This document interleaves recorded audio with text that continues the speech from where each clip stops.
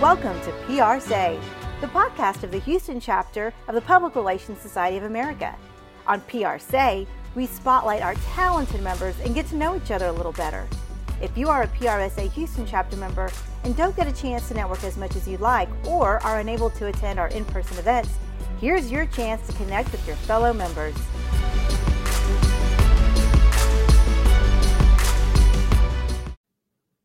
Welcome to PR Say. This is the podcast of the Houston chapter of the Public Relations Society of America.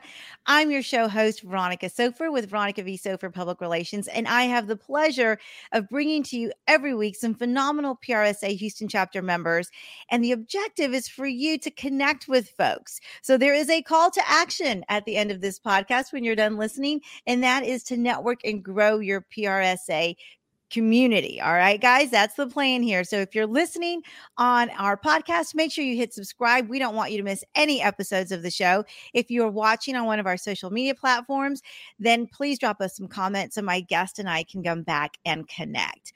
So with that, we'll go ahead and get our show started. We've got our first guest, Mary Beth Bassett, joining us today. Hello, Mary Beth. Hi, how are you? So great. I'm so excited to be here and learn more about you and what it is you do. Yes, I am a Senior Public Relations Manager for Visit Galveston, formerly known as the Galveston Convention and Visitors Bureau. But our goal is to promote tourism to the island through building earned media relations. I handle crisis communications. And, we hit the Houston market, the regional market, the national market. So there's a lot we offer to people who want to visit, the 7 million people who visit every year. And so we just like to keep it positive and fun. That's so exciting and so different from what some of our members experience working at an agency or in the corporate, maybe oil and gas field. So you have a unique perspective that others don't. And I'd love for you to kind of share some of the challenges and opportunities you have working in the tourism space, especially for those who might be interested in seeing what that might be like. Well, I will say that I feel like when I approach media, I'm authentic because I live here and I love it here. So it's easy for me to convey that message that, of course, why wouldn't you want to come here? There's history. There's the birthplace of Juneteenth. There's 32 miles of beaches. I mean, I think the only thing we don't have is wineries, but everything else we just check the box. And I can find a fit for you. And so I think that kind of points toward, we hear it all the time from media outlets, target your pitches. Don't send me things that I'm not interested in. And, and I think that's a given, but I'm surprised that that's still a thing. Right. Right. But do it. And you get really great results. Yeah, for sure. And absolutely. Sometimes you just have to go back to the basics. Exactly. And so Mary Beth, you've got a lot of fun things happening in Galveston with a lot of attention headed your way this time of year. Tell us a little bit about some of the things you've got going on for Mardi Gras and all the cool things that Galveston has to offer. Sure. So last year during COVID, Mardi Gras Galveston was canceled. So this year, the 111th celebration took place. And I'll tell you, this is interesting. I'm wearing my Mardi Gras beads. So I got a call from AARP.com, which is hugely widely circulated. I mean, yay, they called me. And they're doing a listicle of places to celebrate Mardi Gras. And she offhandedly said that St. Louis claims that they have the second biggest Mardi Gras. And in fact, Galveston claims to have the third largest, next to Mobile, next to New Orleans. So a St. Louis TV station got a hold of that information and contacted several, 8 destinations where Mardi Gras festivities took place. And it turns out that St. Louis is nowhere near second. So and I'm not dogging St. Louis at all. Sure. But what I'm saying is, and the reason is they just didn't have the data to back up their claim. Right. So my point is, I had an economic impact report from 2019. I know, the number of ticketed entries. I know how many people attend parades. I know how many parades happen. And So I just think the value of data is so important when you're making claims, especially, the first, the best, that kind of thing. Yeah. And how has your communications experience helped you in that space? Because a lot of us are in a place where we're making claims or we are trying to share data, but oftentimes that data might be questioned and it might be even challenged. What experiences got you to the place to where you just candidly had an economic plan, impact plan readily available to you? Clearly you had experience that told you this is the kind of information I need to have readily available. Yes. And I'll tell you, our team, I work with a marketing director who is so data driven. It's hurtful. I mean, she lives for it. And so they are willing to get a third party validation for much of the work that we do. I mean, even, special events that we provide incubator funding for, there's a form that the event promoters fill out, and then they have to provide their backup.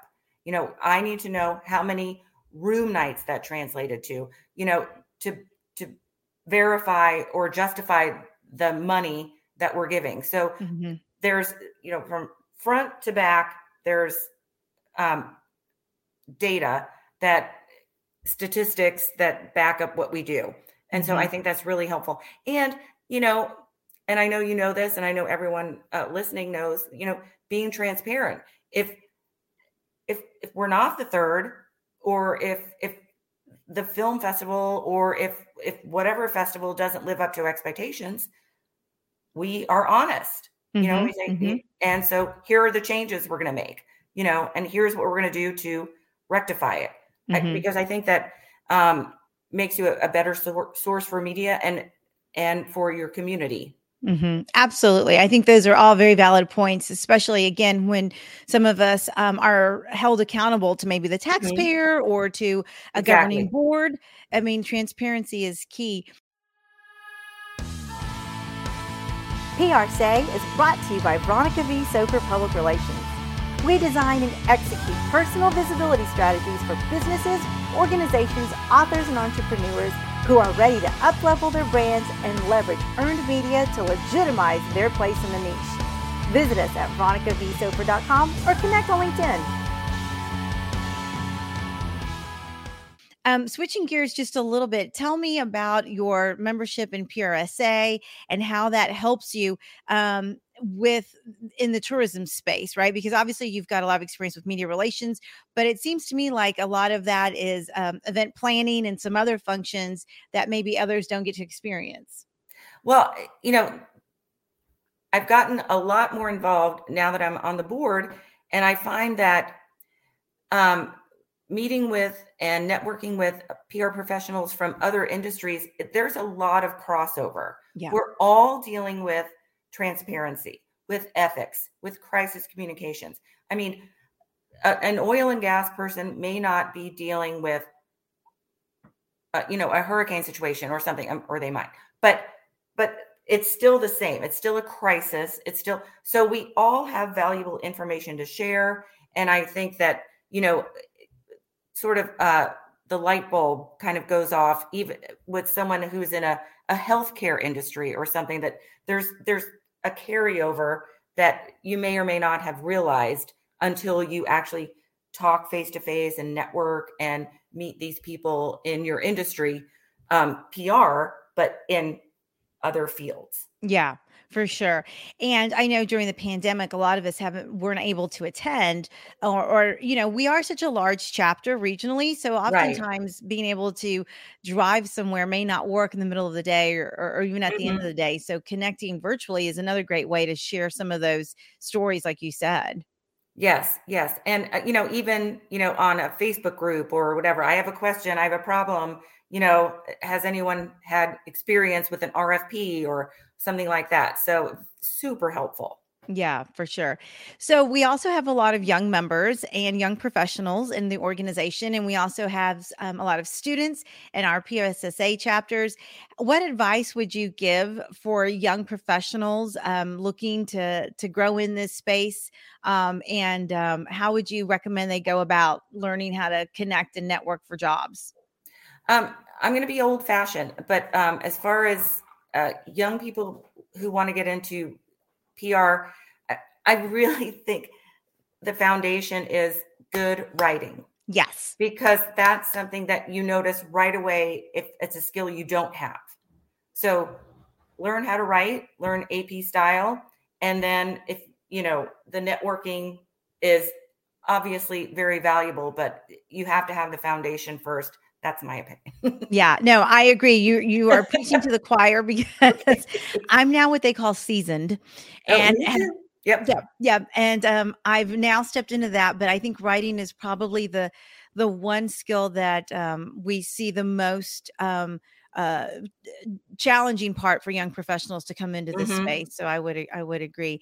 What parting remarks do you have for us as we wrap up this episode? And I appreciate the story you shared because that's a great reminder about the value of data. Yeah, yeah.